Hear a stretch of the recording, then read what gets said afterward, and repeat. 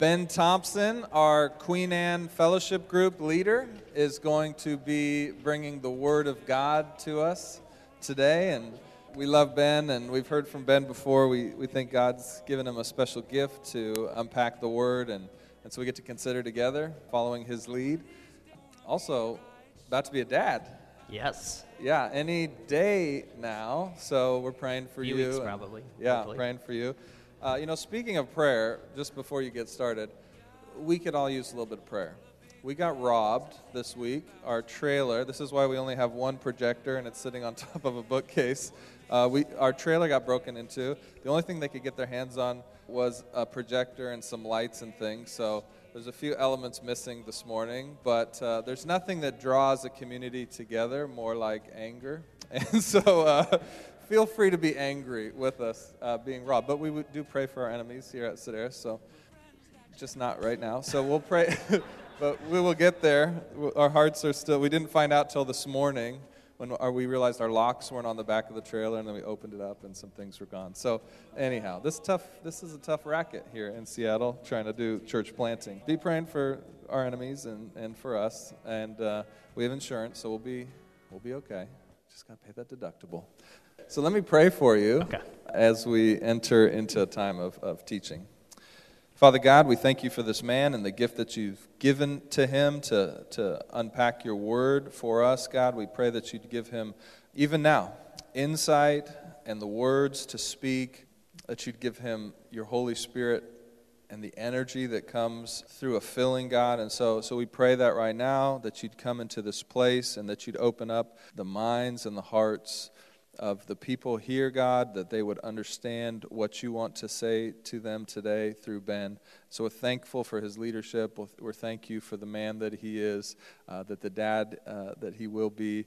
We pray for Caitlin, his wife, God, as she about to enter into a really sweet season as becoming a mother. And we just pray for the Thompson family, God. They're such a blessing to our community, and we're so blessed to have him here today serving us. In Jesus' name we pray. Amen. Thanks, Dave. So today we're going to spend our time in Acts 21 and Acts 22. So go ahead and turn there in your Bibles. If you don't have a Bible, there's some at the end of the rows. Grab one. You can flip to that there. That's a gift as well, too. If you don't have a Bible, take that home. We want to make sure that you have one of those there. And as you're turning there, I want to ask you a question. I want you to be thinking about, what is your favorite story? Stories are important. They mean something to us there. We all have a favorite story. Maybe it's a novel. Maybe it's a movie. Maybe it's a play or a musical. Maybe it's a true story. Maybe it's the story of someone who, through bravery and valor, overcame an enormous obstacle. Or maybe it's an underdog who rallied behind something and found victory. Maybe it's a tale of romance. But we all have these stories that we're drawn to. And I often think that the stories that are most important to us are the ones that challenge us to view the world in a different way. That they say something to us. To say, I can be a better person. Or, I haven't thought about it that way there. Stories are structured often in a way to move us, to ignite emotions in us, to challenge the ways that we think there. An example recently for me was my wife and I, we had the pleasure of going to see the touring production of the musical Come From Away. And if you haven't heard about Come From Away, it's a Broadway musical about 9/11. Now you might be thinking that might be a strange topic for a Broadway musical. But it tells a story that people aren't that familiar with. It approaches something that many people haven't heard of. And what it tells the story is, on 9/11, it tells of a town in Newfoundland. You see, what happened when the terrorist attacks happened is the United States shut down their airspace. But there were still planes flying around trying to figure out, where do we go? And so this town had this old airport. And all of a sudden, all these international flights are being redirected to this small town of Gander on an island off of Canada. And it tells the tale of how this town of 9,000 people all of a sudden had to figure out, how do we take care of 7,000 travelers who are stranded here, who don't really know what happened, that are wondering, why am I in the middle of nowhere? And it tells these stories of these people as they're processing what's going on, as they're wrestling with the grief and the fear and the uncertainty that all came with that day. And it tells the story about how the kindness and the hospitality of this town ended up transforming the lives of all these passengers on these planes there. And I remember when sitting there, I was struggling pretty much throughout the whole thing, trying not to just break out into tears. Because it was such a beautiful story that showed that in the darkest days, that kindness, hospitality, grace still exists. And I walked away feeling challenged in myself, being, would I have done something like that? How would I have responded there? And I walked away wanting to be a kinder person. I wanted to be a better person there after witnessing the tales of these stories of these people in this small town. That illustrates the power that a story has to transform us as individuals here. And here at Sideris, every Sunday, we invite people to consider what we believe is the greatest story. And that's the gospel of Jesus Christ. It's the story of a God who so desperately loves us that he pursues us there. And over the last couple months, we've been kind of looking at a small part of that story. We've been focusing on the book of Acts. We've focused specifically on the ministry of Paul. And where we're at in this story is we're starting to come to that climax of Paul's journey. And we're going to be looking at a portion of that in Acts 21 and in Acts 22 today to see how one man's story can challenge us to change, because what it does is it points to a greater story. So, if you're there in Acts 21, we're going to start in Acts 27, but I want to catch you up to speed. So Paul has been, over the last couple decades, traveling around the Mediterranean, going to visiting and planting churches and ministering all around the regions to the gospel. And what we're finding here is that Paul is kind of returning back to kind of his home base, and that's Jerusalem. And on his way back, he's stopping at these various places there. And on his journey back, he comes across a couple conflicts. The first conflict he comes in is he stops in Caesarea, and he's there and he's meeting with people, and then a prophet comes to him and warns him that when he returns to Jerusalem, the Jews are going to bind him and turn him over to the Gentiles. And it creates this conflict of everyone who's there saying, Paul, don't go. Paul, don't go. You're so important to the ministry of God. And yet Paul's response is, I need to go. And so let the will of God move forward.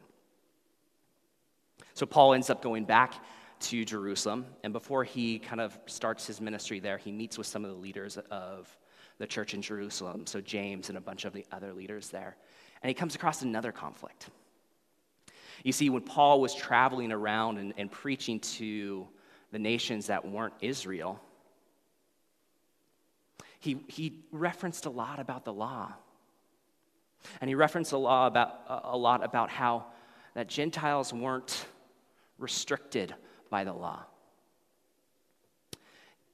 that's a problem because the law was so important to the people of Israel and the Jews. It's something they held so tightly.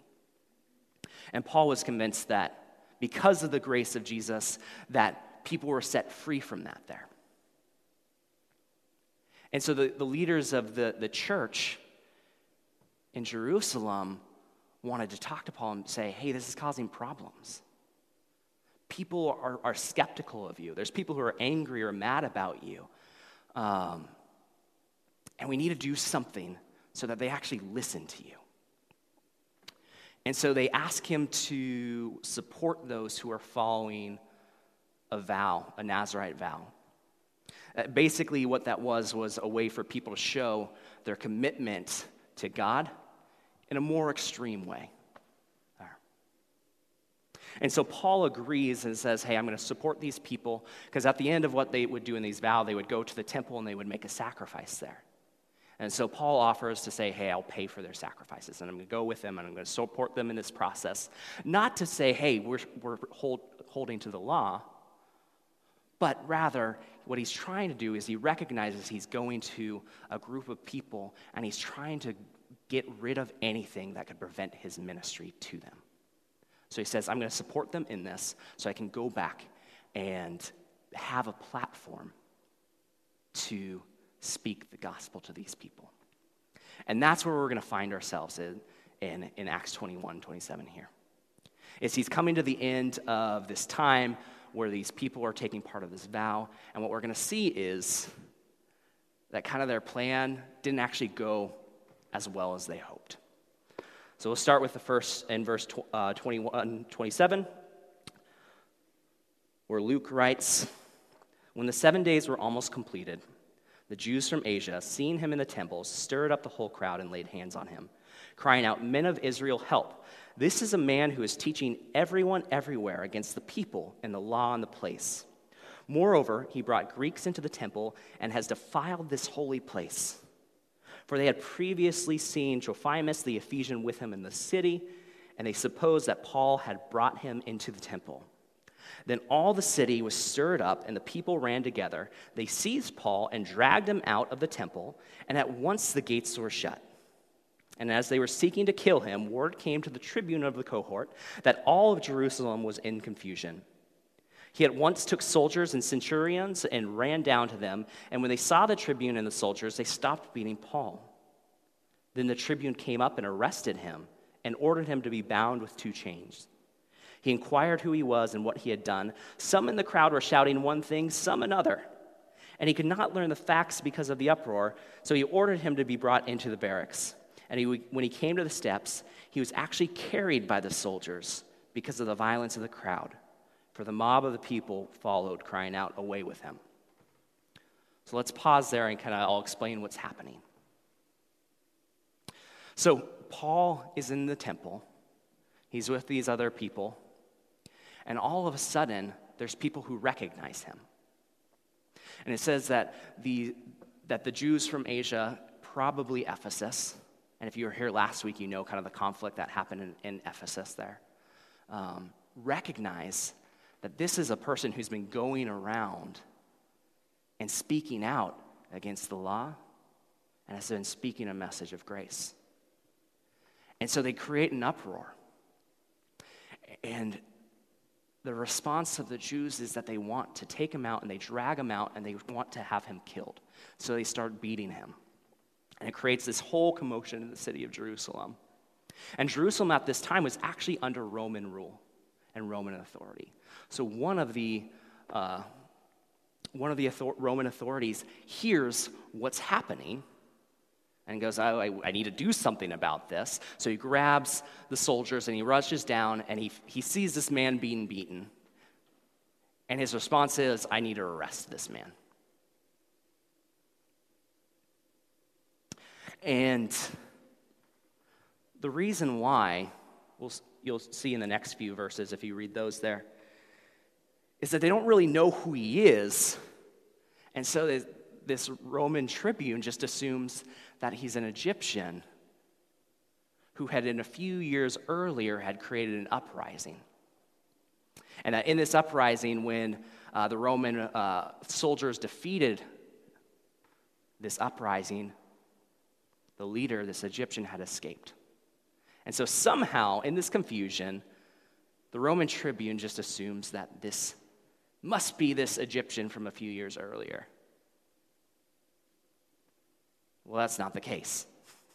That's not who Paul is there.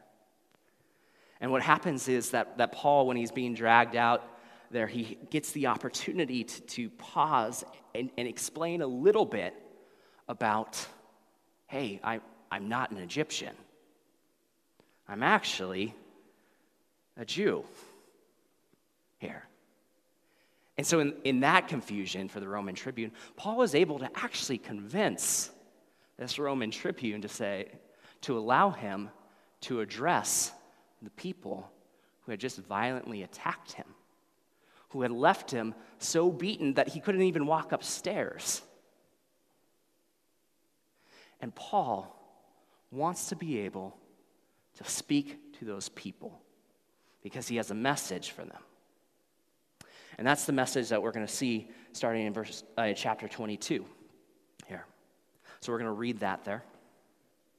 And it says, "Brothers and fathers, hear the defense that I now make before you."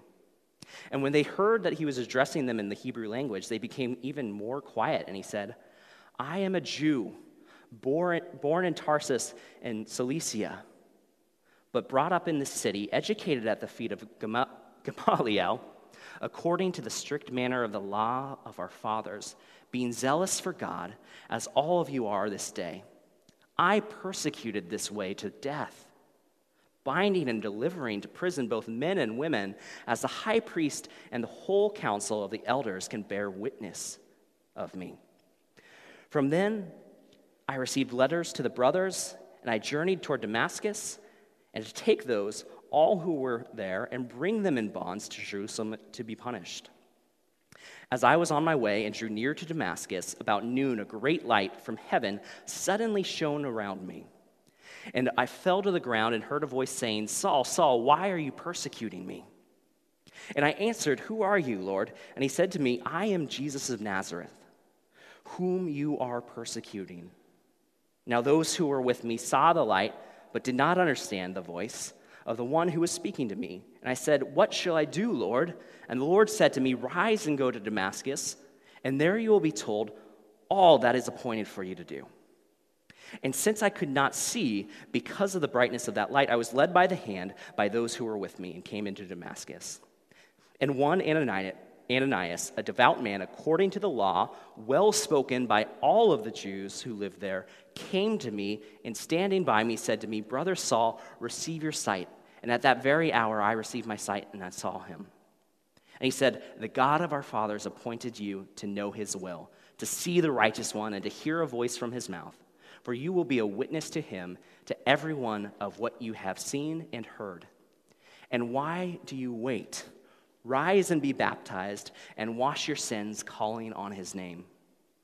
When I had returned to Jerusalem and was praying in the temple, I fell into a trance, and I saw him saying to me, 'Make haste and get out of Jerusalem quickly, because they will not accept your testimony about me.' And I said, 'Lord, they themselves know that in one synagogue after another I imprisoned and beat those who believe in you.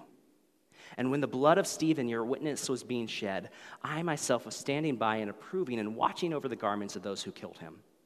And he said to me, 'Go, for I will send you far away to the Gentiles.' Up to this word they listened to him.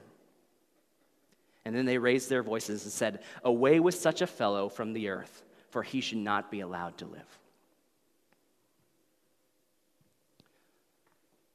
So Paul, in the midst of the temple, stands and faces the Jews after they had violently attacked him. And his response was to share his story. The question is why? Why is Paul sharing his story? Why is Luke, the author of Acts, feeling like this is such an important event that he should write and tell this, that Paul is sharing his story? The answer is because, in all honesty, this isn't as much Paul's story as it is God's story. And that's something that when we come to a narrative and a story, we always need to recognize that all of this is God's story. Paul is a player in this story, and he is a major player in this story. Just as all of our biblical heroes, David, Abraham, Moses, Ruth, Esther, all of those are people we can look back and admire, but in reality, their stories are God's stories. So when we read this, what Paul is trying to do is he's trying to illustrate God's story to the people who will listen. So what is God doing here? That's what we should be asking when we're reading these stories, is what does this tell us about God? What does this tell us about the way he acts? Because this is God's letter to us. It's his revelation to us. He's trying to communicate to us who he is. Now, sometimes that's easier said than done, to know exactly what's happening here. The good news is Luke, as an author, gives us a few clues of how we should recognize this. And the first is in the structure of the story. And so we've read through this, and I want to kind of highlight a few points for you because these are going to be very important. The key points of this story: Paul finds himself in the temple, and he finds himself surrounded by a group of Jews who question him. One of the details that Luke mentions is that these aren't just Jews who are local to Jerusalem. They're actually Jews who have traveled there. He highlights that they're from Asia. That's an important factor, recognizing. We're going to touch on that a little bit there as well. They cry out to Paul because Paul was speaking against the temple and the law. That is the key conflict here for them. And Paul's response is to reach back out to them in loving language. He calls them family. He calls them brothers and sisters. And their response is to want to kill him. That's the plot of this story. And that's important because it's not the first time we've heard that story.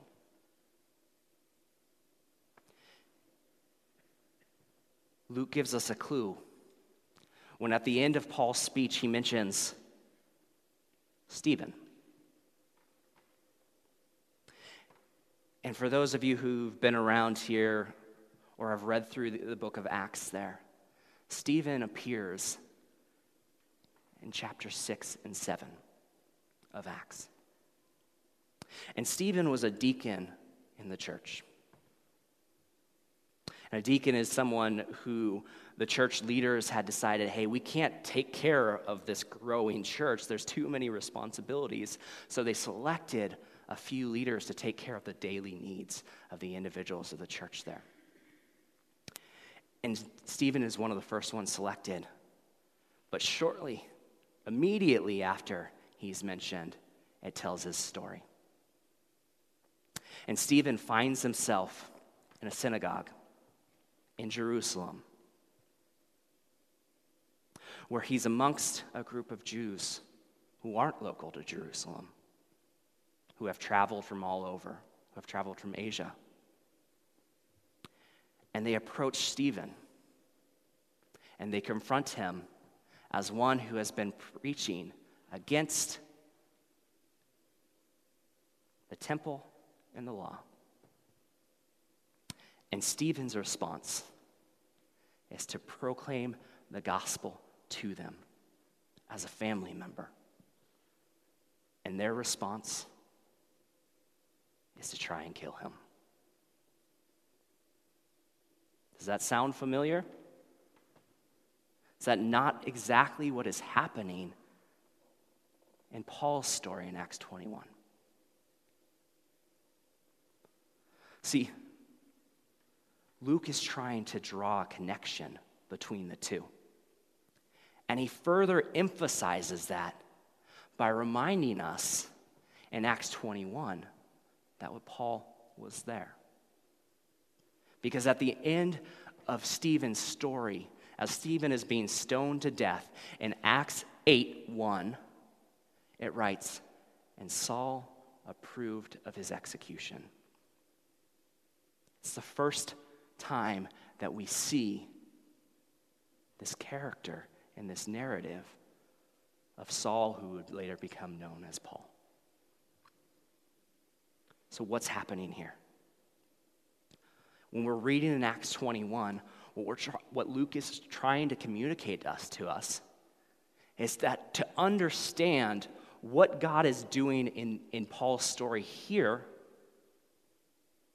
what we need to do is we need to be able to look back at what God was doing in Paul's story at the very beginning.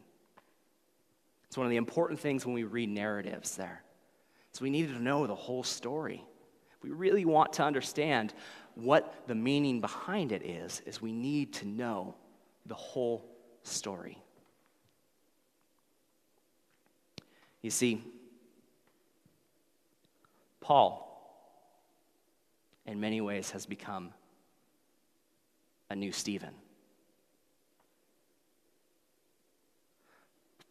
Luke is making this connection by highlighting the same plot, using often the same language to communicate that we've seen this story before. So go back and look at the transformation that has happened. And this is the important thing to consider in this, is that the beginning of Paul's story, he was a man amongst the Jews who stood and heard the gospel from a Christian, and his response was to seek the death of that person.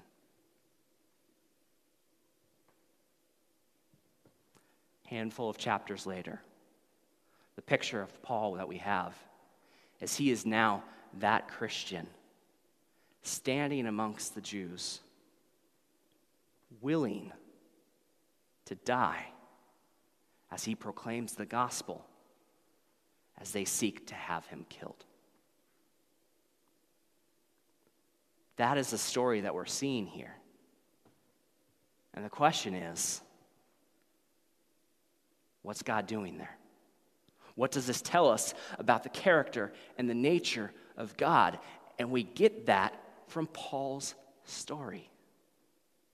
Because what Paul says is he recounts the conversion that he had.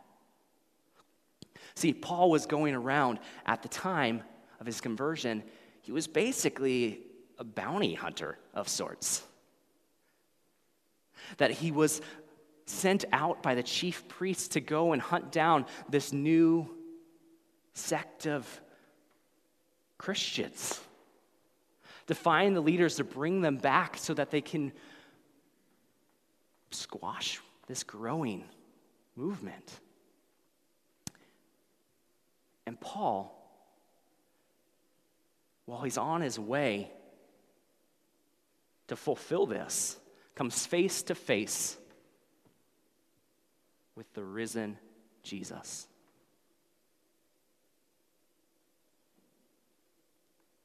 What did Paul do? He did absolutely nothing. Yet Jesus steps in and says, "You're mine." When we read these stories, we want to see the heart of God.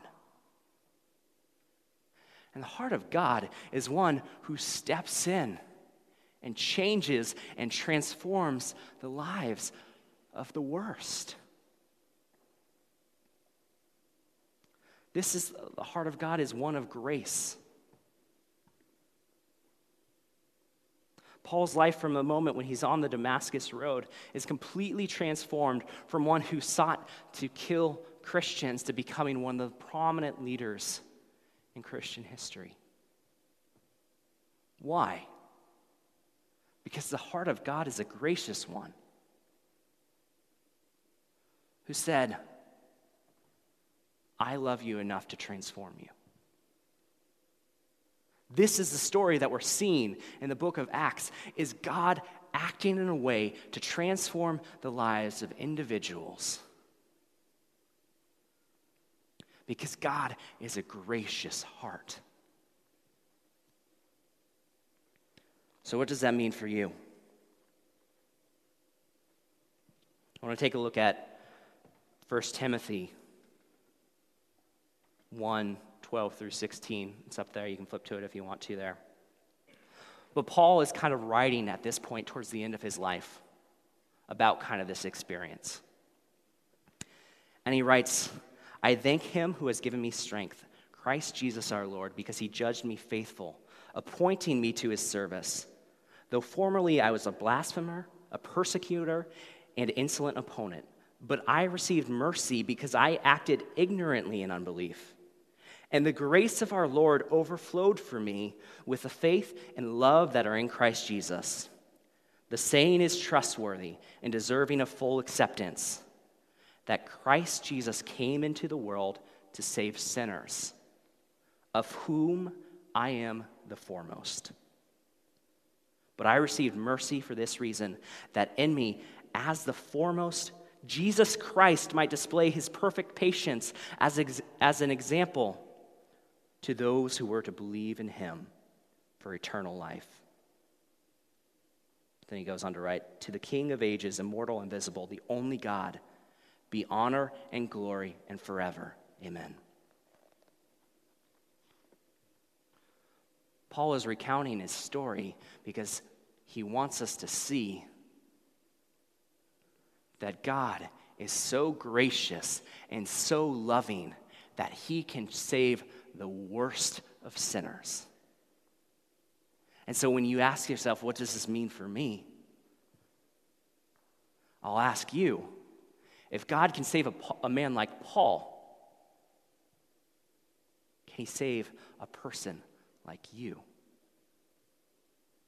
That sin that you hold on to, that sin that you stress about, that you're worried, that brings you shame.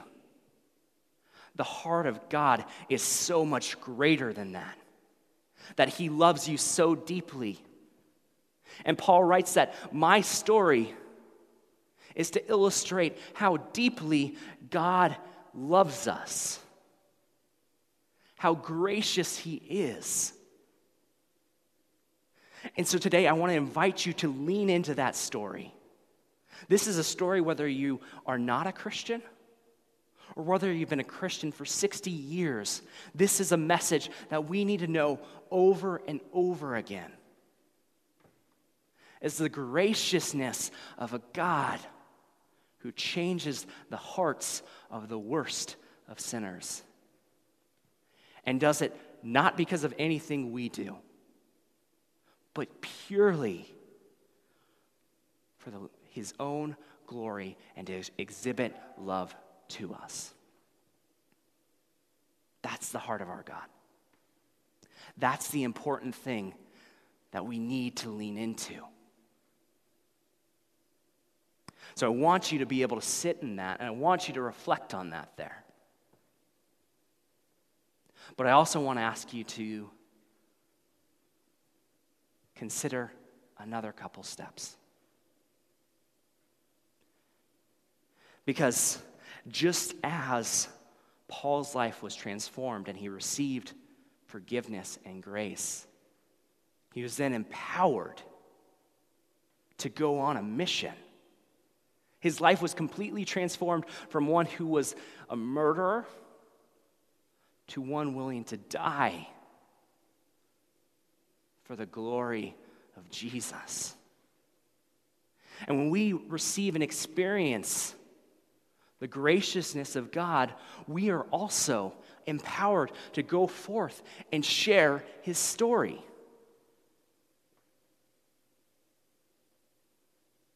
So what I would invite you to do is to be willing to share your story. Because here's the thing, just as Paul's story is God's story, your story is God's story.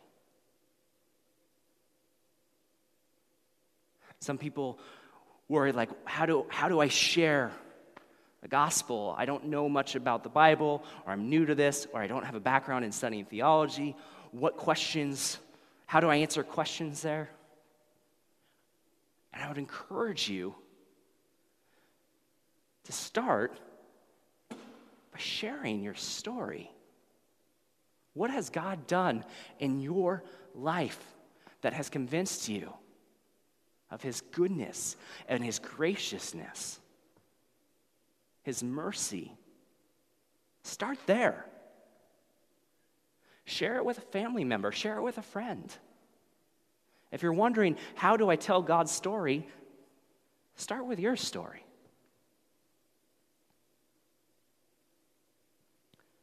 Now, some of you aren't Christians, and we're so glad you're here. And what I'll tell you is you're in the midst of God's story right now. And the fact that Paul can be saved from the worst, he calls himself the worst of sinners, you can receive that same forgiveness and grace. And I invite you to consider that today. Is the heart of a gracious God, a God worthy of following?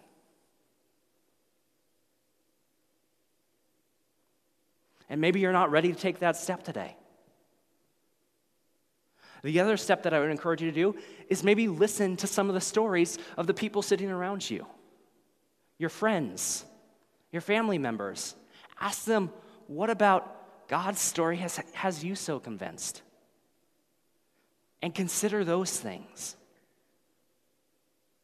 At Sideris, we're all about considering Jesus, and sometimes that starts with just considering the stories of those who have experienced him.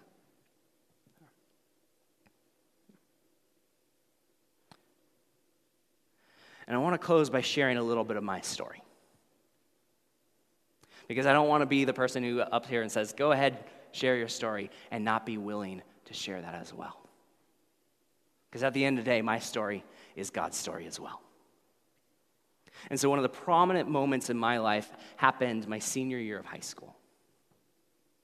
It was late in the year, kind of thinking about where should I go to college? What do I want to do? I had my heart set on going to Gonzaga University. It was something that I was really excited about, I had committed to. But God had a different plan for me.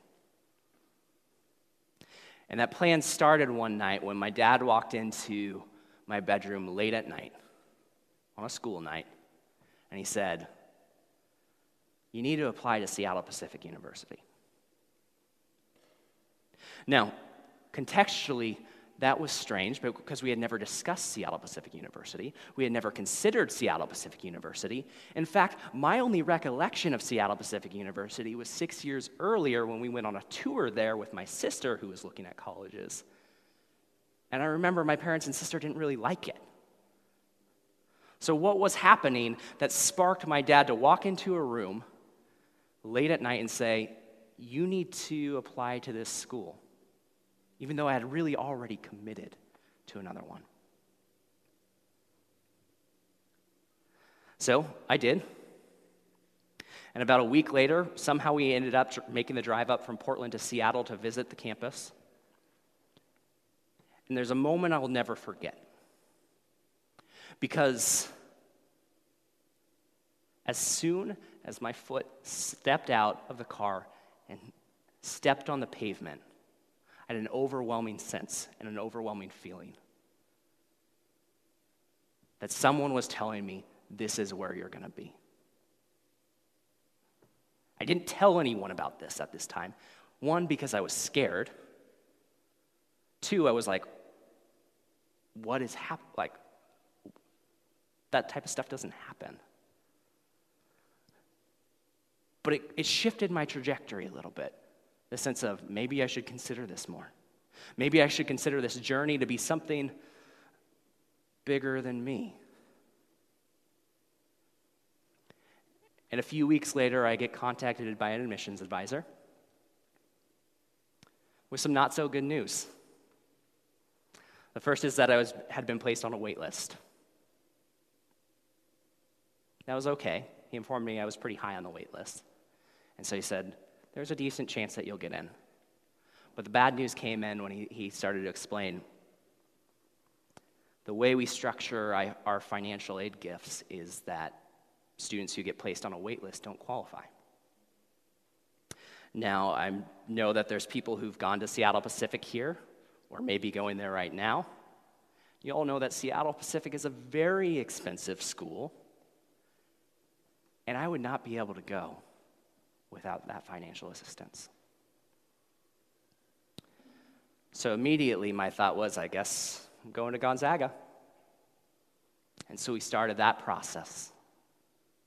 I enrolled, we paid a deposit. I was moving to Spokane. About a month later, I get a call from the admissions advisor saying, congratulations, you've been admitted. Are you still interested? And I said, well, yeah, I'm still interested. And then he brought the bad news again. He said, okay, I'm going to send you the package of housing, class registration, all of that there, financial aid. The thing that I wanted to remind you of, there's no financial aid available. There's no scholarships available. Again, those have already been filled by those who have been admitted beforehand. And we give those to the students who met the deadline. Because I applied about a month and a half after the application deadline closed. That's how late in the game I was. And so I reluctantly said, go ahead and send the package, I'll look it over, knowing that this was a closed door. I was confused. It's like, what about that experience I had? I don't know what to do with this. Guess I'm going to Gonzaga. And a few days later, the package arrives in the mail. And I start flipping through, looking at the housing, looking at classes, all that information they send you. It's like a packet that thick. And I get to the last page. And the last page is a scholarship offer.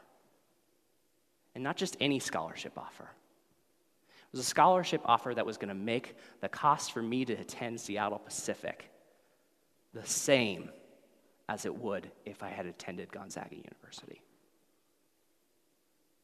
To this day, I have no idea where that money came from. But this story isn't about me attending a school and getting an unexpected financial gift. This story is about a God who loves. Because during this season, I was ready to walk out and explore kind of what life had to happen, reconsider my faith, reconsider this whole God thing. Wasn't sure what my journey had in store. And yet God stepped in and said, I have a different plan for you. And he worked a miracle to get me to a school that then surrounded me by friends and men who transformed my heart by teaching me what it meant to actually love Jesus and taught me more about the grace of Jesus than I had ever known. I share this again. This is not my story. This is God's story. God cared so deeply about my transformation and so deeply about a relationship with me that he did the unexpected. I'm not the only person who has a story. You all have a story. Those stories matter because they're God's story and they have power. So I'll ask you today, what's your story? Let's pray. Father, I thank you for your grace, the ways that you step into this world and proclaim who you are. Whether it be in silence or whether it be something dramatic, you're a gracious God who reaches out to the broken and the hurting and those who have committed sins that bring so much shame. Thank you for your pursuit and your love. Lord, I pray that those who have a story have the courage to go out and consider that and share that. And for those who are just in this early stages of considering who you are and what the gospel is, allow them to find hope in those stories. We thank you for that you're the greatest storyteller. In your name, amen.